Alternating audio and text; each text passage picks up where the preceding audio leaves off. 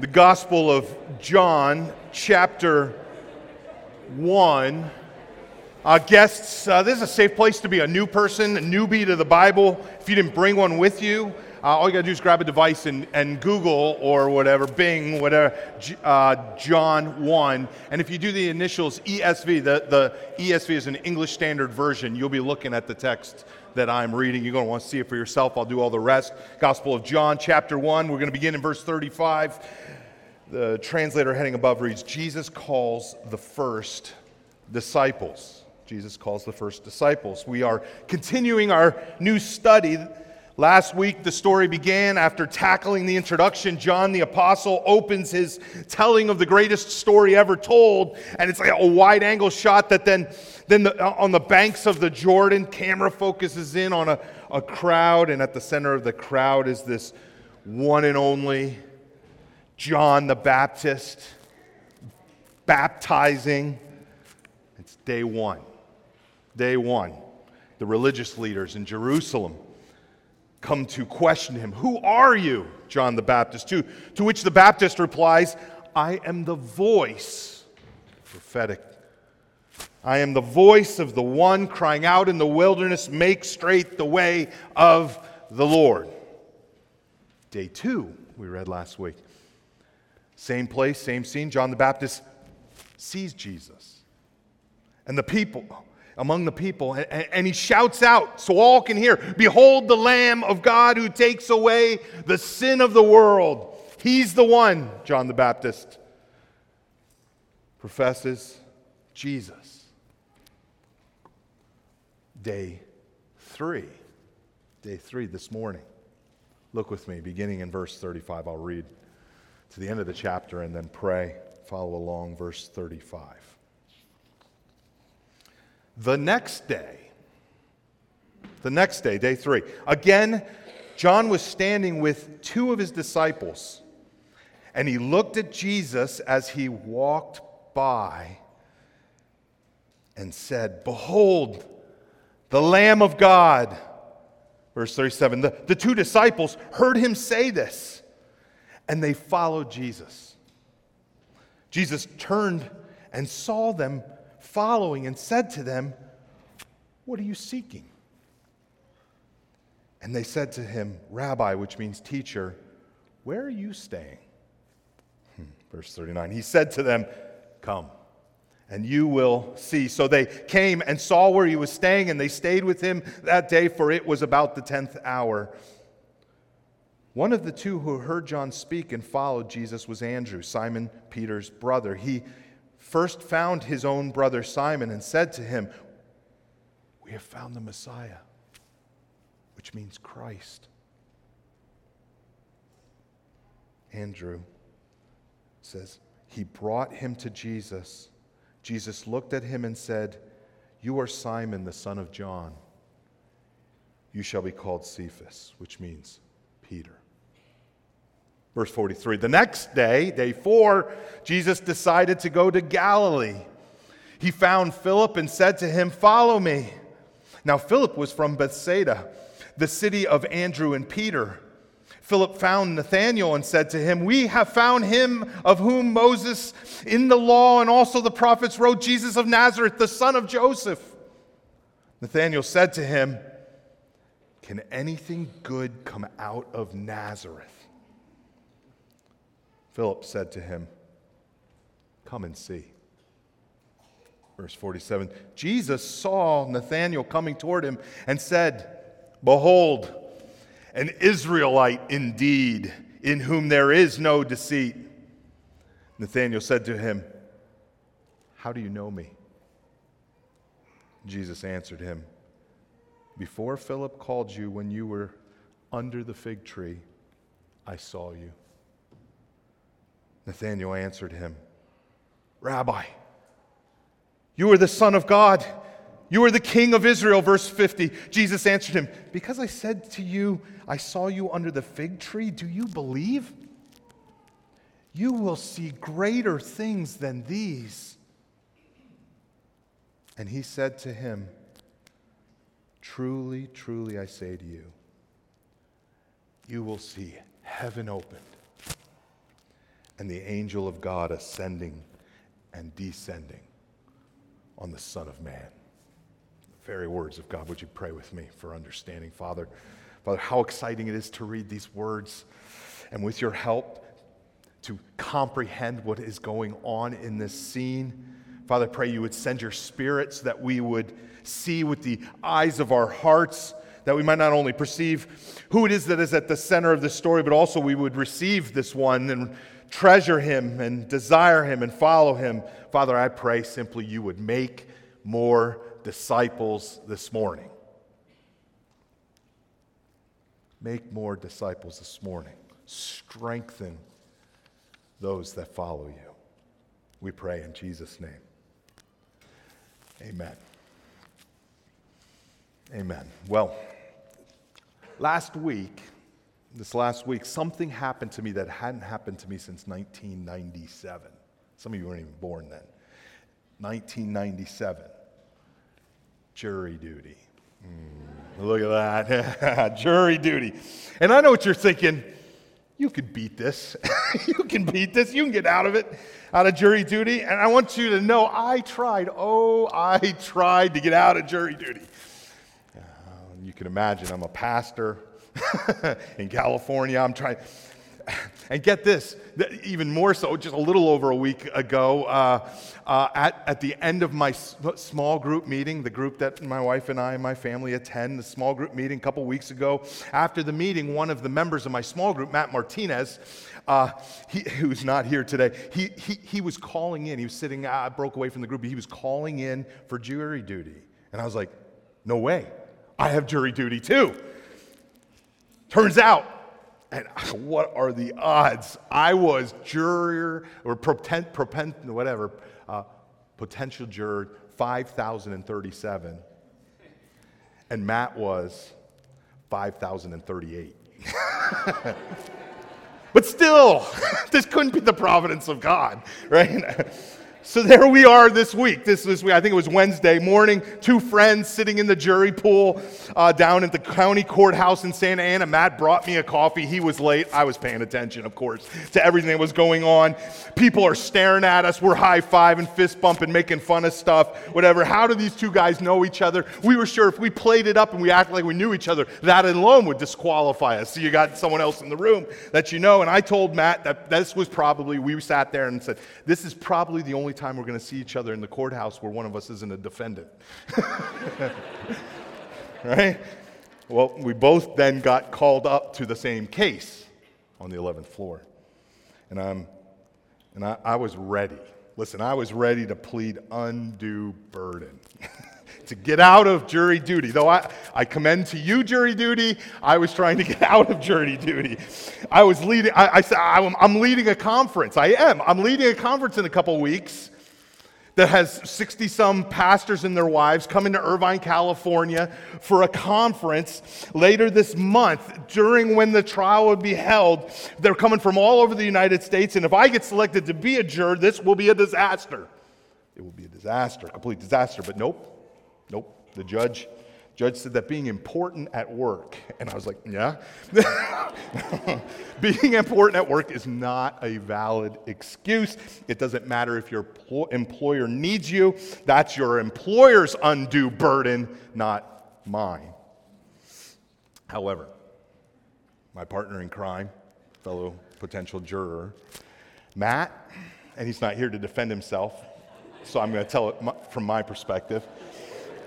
Matt, this hurts me deep in my soul. Matt and Chanel, his wife, and their family have planned a vacation to Hawaii later this month, in January. That was Matt's excuse. I'm going to Hawaii. And he beat it. He got out. Matt was excused, which leads me to point number one of my sermon this morning. Pay attention if you're taking notes. If you receive a jury notice, don't dilly-dally around. Buy tickets to Hawaii immediately. Okay? Oh, you'll thank me later. No, I'm kind of kidding. But you know I'm watching now. My point, listen, Listen, my point in telling you all this, other than make fun of Matt, who got out because he's going to Hawaii, is that you never know when you're going to get called up. It's 1997, 2024, the worst month ever to be called to jury duty. You never know when you're going to get called up, and you really won't be something you're planning for or that you expected or even that you completely understand at the moment what's going on. I'm not sure yet if I'll if I'll serve jury duty on this trial, and I don't want to. Did I make that clear? I don't want to serve as a juror on this trial. I'm going to find out on Tuesday. It's taking a long time to figure this one out because, listen to this, Matt, after packing, he left the courtroom in the middle of the day to pack up his swimsuit and get ready for Hawaii. The judge explained to those that didn't have an excuse that this was a very, very, very serious case that had national media attention. I can't talk about it, but I can preach about it. He didn't say anything about preaching. He just said, don't tell anyone. Not that anybody out here is listening to my sermons anyways. I'm just saying it had national media coverage and that it wasn't going to be easy on the jury. And the judge said, we're not looking for volunteers. We're not looking for volunteers. This is a draft. Like in a war, and I'm going to be a draft judge, or I'm going to Canada. No, I'm joking. Listen, our passage, in a similar way, is like this. It's such a rare moment in the text. There's just a couple moments like this in the text. A precious moment, and you can't move through it. Listen, we can't move through it too slowly. We could take our time. There's so much in here to experience and to take in, and it is serious. It's very serious, much more serious at that moment, live and in real time, for those that are in our text here, than perhaps any of them understood. Nobody got it completely, what was going on. It is as if they'd almost stumbled. Maybe John the Baptist, the rest of them just kind of stumbled. Even John the Baptist, he just says, I saw Jesus walking by. It's almost as they stumbled up on the events that transpire here on the third and fourth day, not really looking for what happens. They weren't looking for what happens. It was more like their number had just come up. 5,037, 5,038, and they were drafted.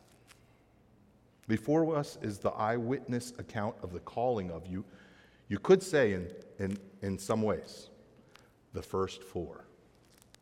The first four. One might even argue, I'll show you in a second, the first 5 Christians.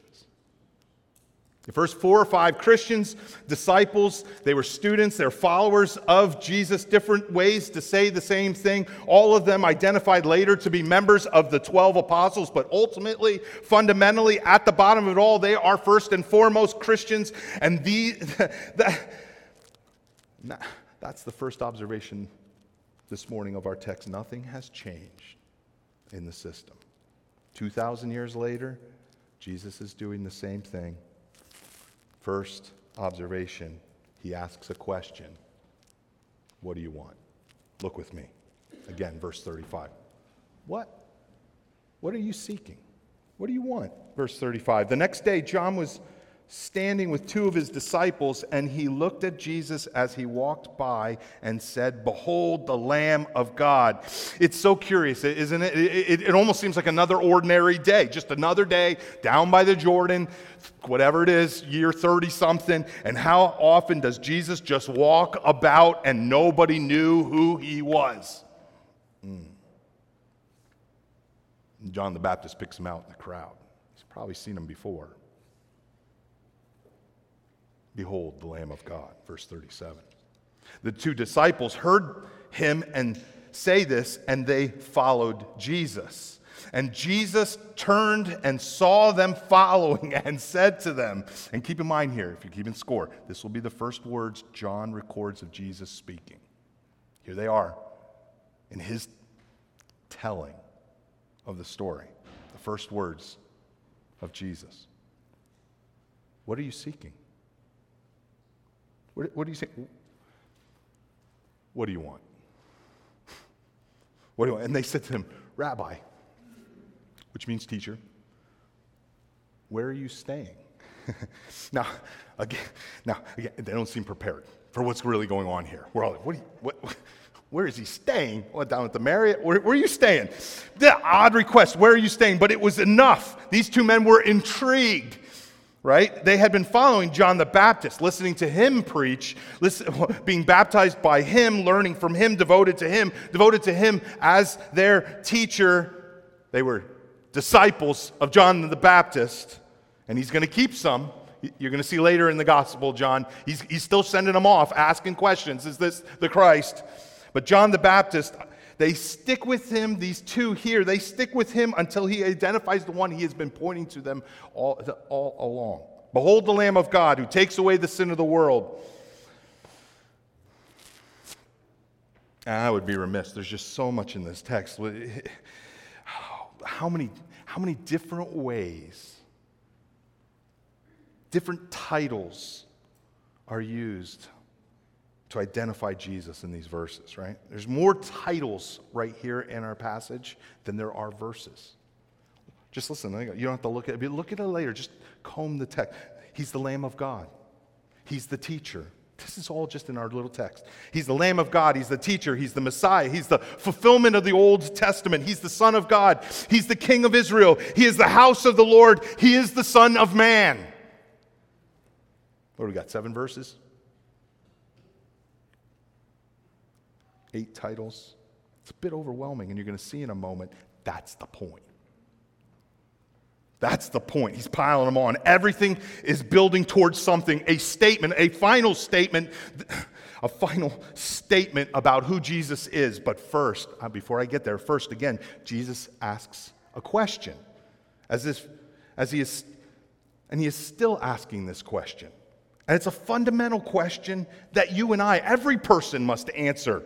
You must answer this question. Even if you think you're not answering this question, you're avoiding this question, you've already answered the question. The first thing John records, Jesus is saying, what do you want? Wow. What do you want? I love C.S. Lewis. You know who C.S. Lewis, he famously wrote. He feels a little bit cynical. That's kind of why I like it. It's got a little grit to it. This is what he says. We want, in fact, this is what he wrote, not so much a father in heaven as a grandfather in heaven. He says, a senile benevolence, who, as they say, like to see the young people enjoying themselves, and whose plan for the universe, this is what we want, the plan for the universe is a senile, benevolent grandfather, and I'm headed in that direction, right? Whose plan for the universe was simply that it might be truly said at the end of each day, a good time was had by all. It's sad but true. I think most people just want a good time. Yeah? Or a nice house. Or a fulfilling job. Or a nice car. Or people not in the way of my car as I drive to work. Or a trip with Matt to Hawaii. And when you listen to this, Matt, we all would like to go with you. We all want friends. Why? Because we want to help somebody, serve somebody, love. No, we want a good time. Good time had by all every day, 7 days a week, 24/7. I want people to like me. You got to answer that question. You need to answer that question. You've already answered the question. Figure out what your answer to the question is. What do I want? Second observation in the scene, now we're into it with Jesus calling his first disciples. It's an invitation. He asks, what do you want? Again, nothing new.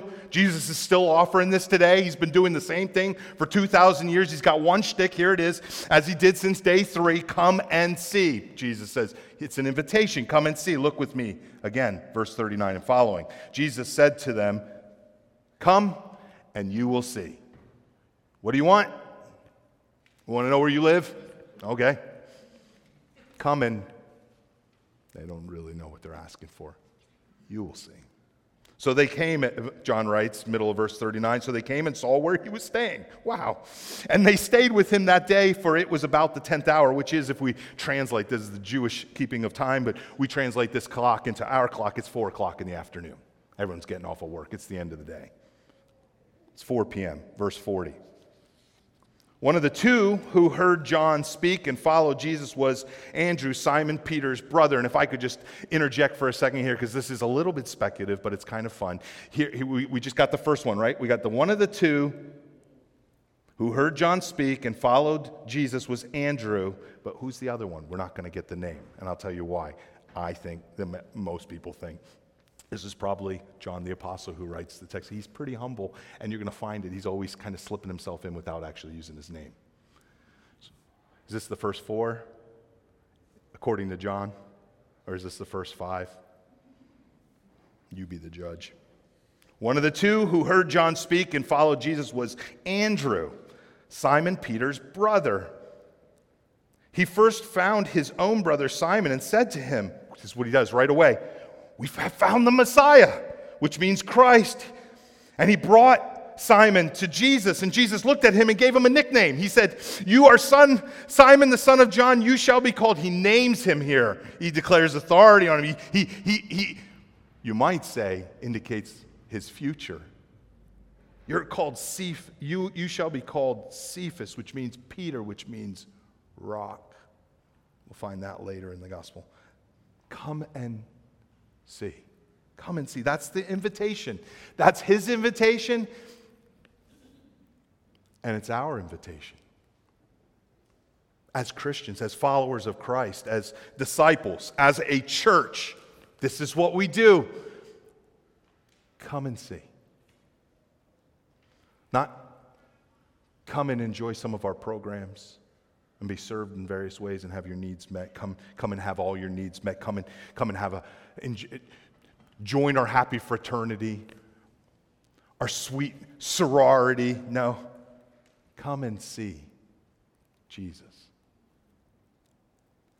Verse 43, it continues. The next day, Jesus decided to go to Galilee. He found Philip and said to him, "Follow me." A very similar invitation. Follow me, come and see. And a great definition for what it means to be a Christian. Verse 44, keep reading. Verse 44. Now Philip was from Bethsaida, the city of Andrew and Peter.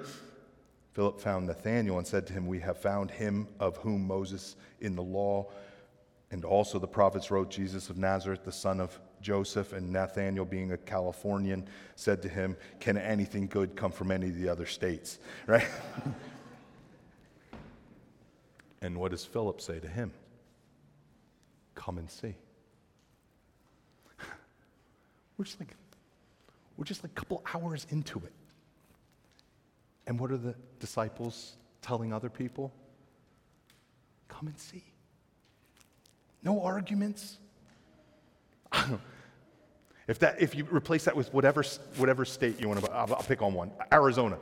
Could any good come from Arizona? Here, let me give you a list of 10 reasons. No, I'm joking. But you could give a list. There's no arguments. There's no debating Nathanael here. There's no apologetics. Not that there isn't a time to defend the faith, but there's no compromise. No, like, well, you're kind of right. There isn't anything that comes from Nazareth. No compromise. You got doubts. You got questions. Let me say this loud and clear. As one individual, as a church, your questions aren't due to, and your doubts aren't due to a lack of information, as if you had more time and you could study this a little more, get a little more information, maybe get access to a little more evidence, or feel a certain way. I've been reading, I've been studying, I'm hearing this invitation, but perhaps I just need to feel it first and feel ready to accept this invitation to come and see. No, Philip, all of them begin to say immediately, you have to see for yourself.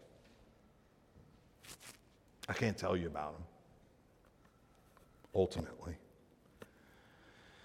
you have to see for yourself, them with their own eyes, now with the eyes of our hearts. We must look and behold the Lamb of God, who takes away the sin of the world.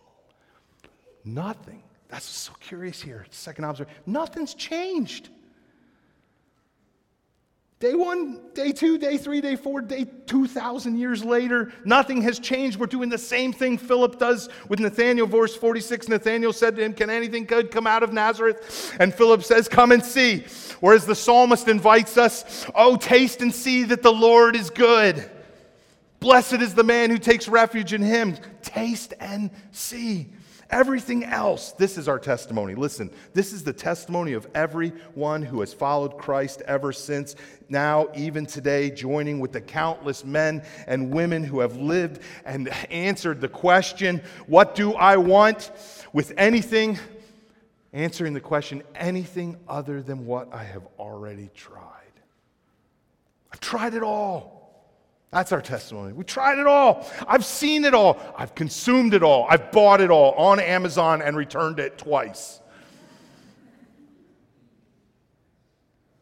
I've seen it all enough, even, or at least enough to know that none of it is what I really want. All empty cisterns. In the end, all of it. Don't kid yourself.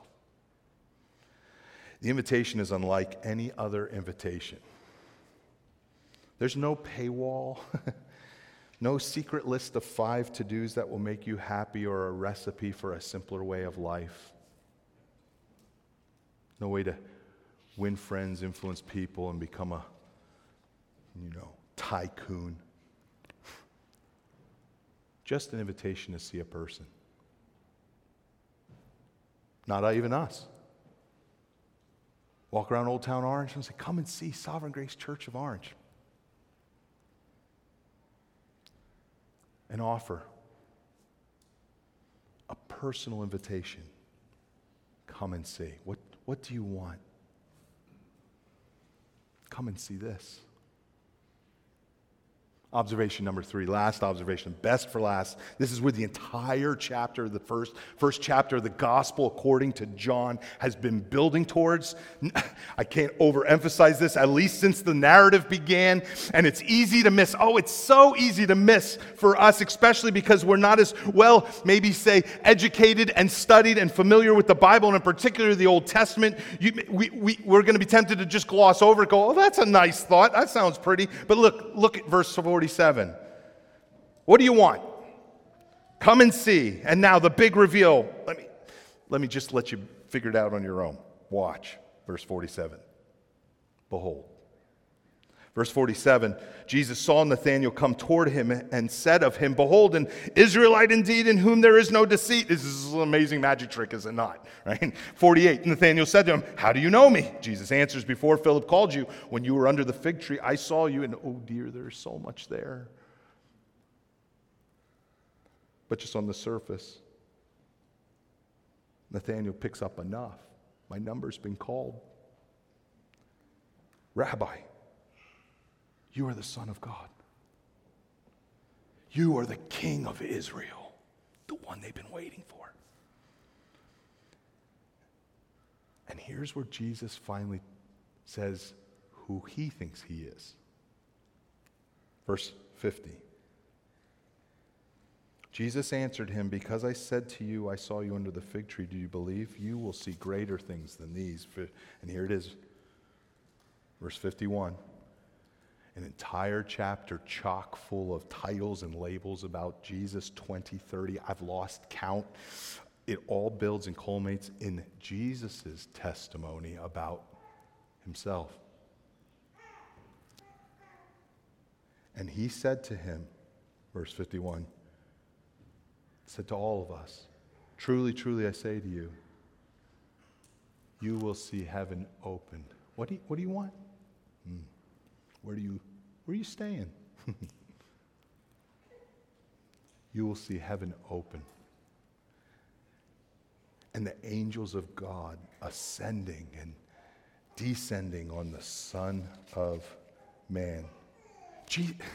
Jesus says what everyone else has been saying, but for the first time, he says it about himself. It's the climax of this entire chapter, which prepares us. Now listen, this prepares us for everything that comes next. It's built right into there. You're going to see greater things than this, Nathanael.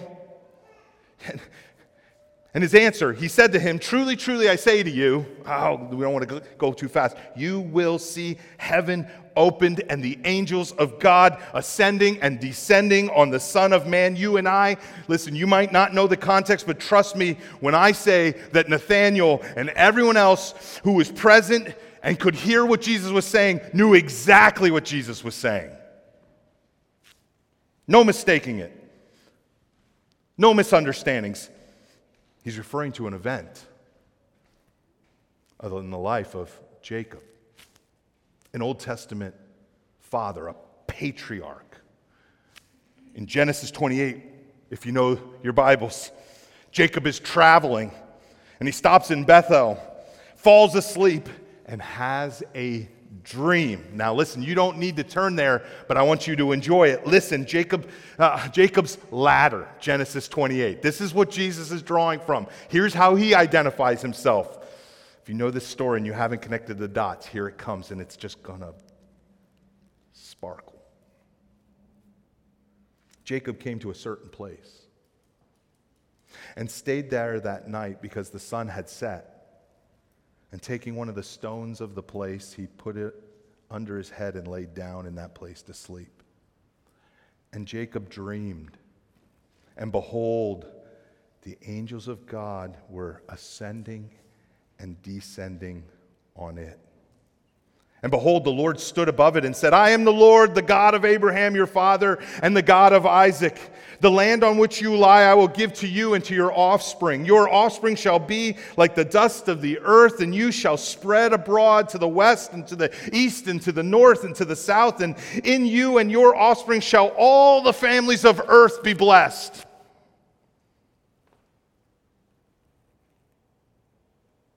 And he says, behold, I am with you and will keep you, the Lord says to Jacob, wherever you go, and will bring you back to this land, the promised land.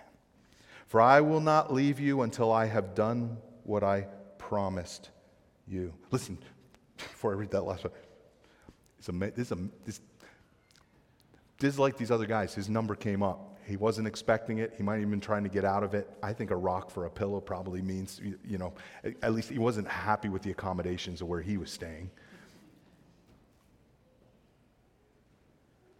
Jacob awoke from his sleep and said, surely the Lord is in this place. And I did not know it. And he was afraid and said, how awesome is this place?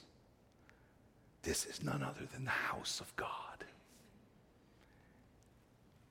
This is the gate of heaven.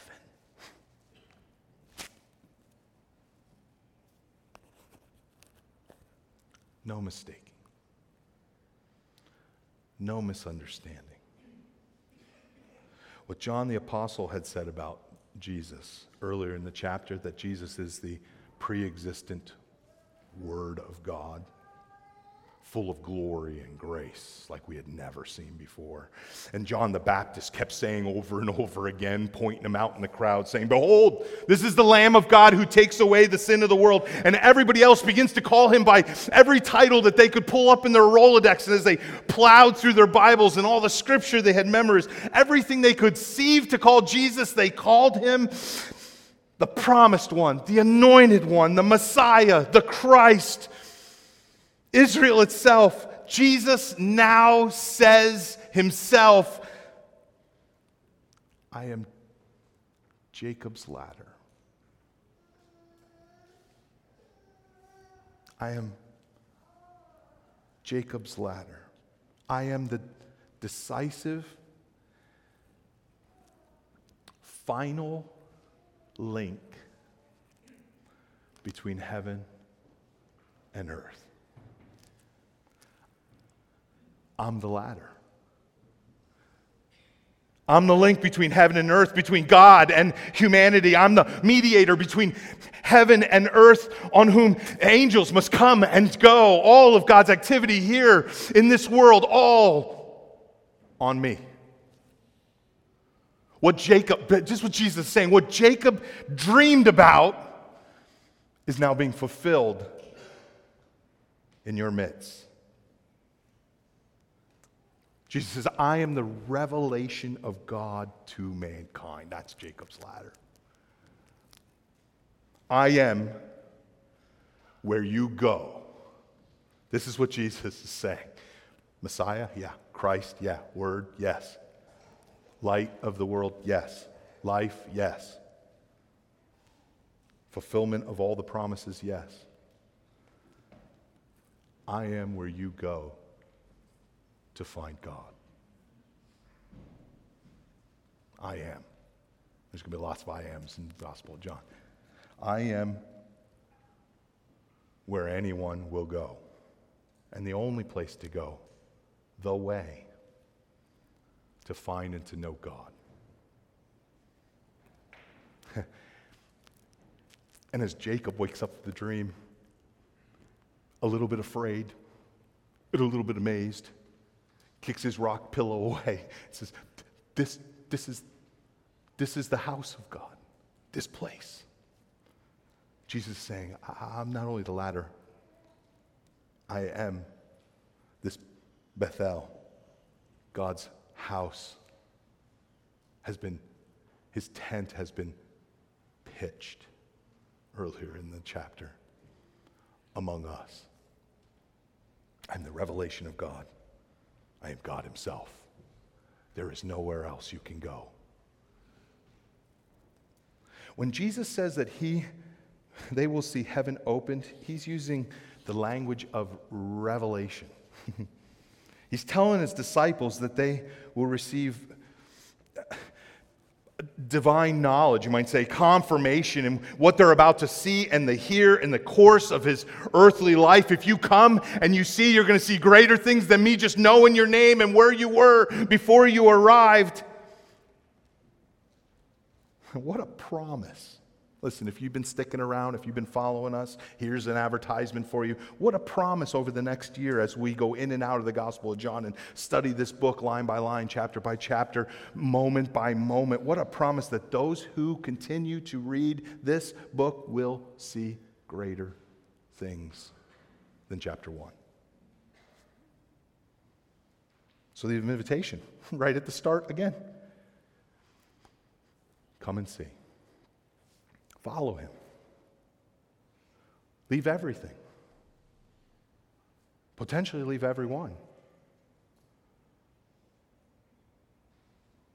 And behold the substitute of God who takes away the sin of the world. Listen, what's coming next is the story of how God puts in motion in the final days his plan to reconcile and redeem and to gather up a new people for him. You haven't seen anything yet, Nathaniel. Paul actually, if you want to say something, echoes what we just read there. Paul echoes this in chapter 1 of 1 Corinthians. Listen, you don't need to turn there, but he says, he, speaking of Jesus, is the image of the invisible God, the firstborn of all creation. There it is, John chapter 1. For by him all things were created in heaven and on earth, visible and invisible, whether thrones or dominions or rulers or authorities. All things were created through him and for him. The Gospel of John chapter 1. Listen, he picks up later. In him, all the fullness of God was pleased to dwell. And through him, this is what we're going to read, this is what we proclaim, this is what we believe. In him, all the fullness of God was pleased to dwell, and through him to reconcile to himself all things, whether on heaven or in earth or in heaven, making peace by the blood of the cross. Come and see. That's the invitation. Come and see. He's going to make peace between God and man through the blood shed on his cross. If you're a Christian and you're wondering, okay, what does this have to do with me? Listen, on your weakest, darkest, ugliest, embarrassing, angriest, worst days, same question. What do you want? And then come and see. And if you're a bystander this morning and you're here with us and you're watching and I'm yelling and I'm teaching you how to get out of jury duty. Same questions over and over again. Spoiler alert, every week. Come and see the one who knows everything about you, knew you before you spotted him.